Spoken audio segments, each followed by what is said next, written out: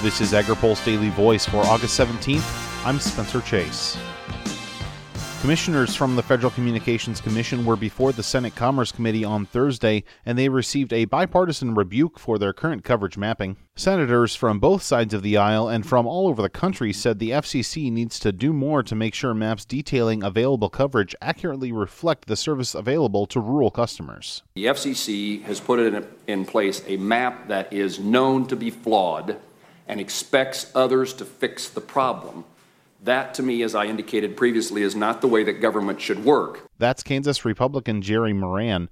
He said the Kansas Farm Bureau is working to address the issue, something Montana Democrat Jon Tester says shouldn't be necessary. If there's one thing, and I never want to put words in the committee's mouth, that I heard here today, the maps stink, and we've got to be more proactive about getting them fixed, and you can't depend on the Kansas Farm Bureau to do it. The issue of rural broadband service was also a hot topic at the hearing. FCC Commissioner Ajit Pai said the commission is working with the Department of Agriculture and other government arms to prevent duplicating efforts. We have been actively collaborating. For example, I've spoken repeatedly with Secretary Perdue as well as the administrator of RUS, who's from Missouri, to figure out ways to make sure we're on the same page with respect to the $600 million that they're now distributing. We're also working together to make sure that our USF programs generally cohere, working with NTIA on a whole variety of issues to make sure that we're all on the same page when it comes to broadband deployment.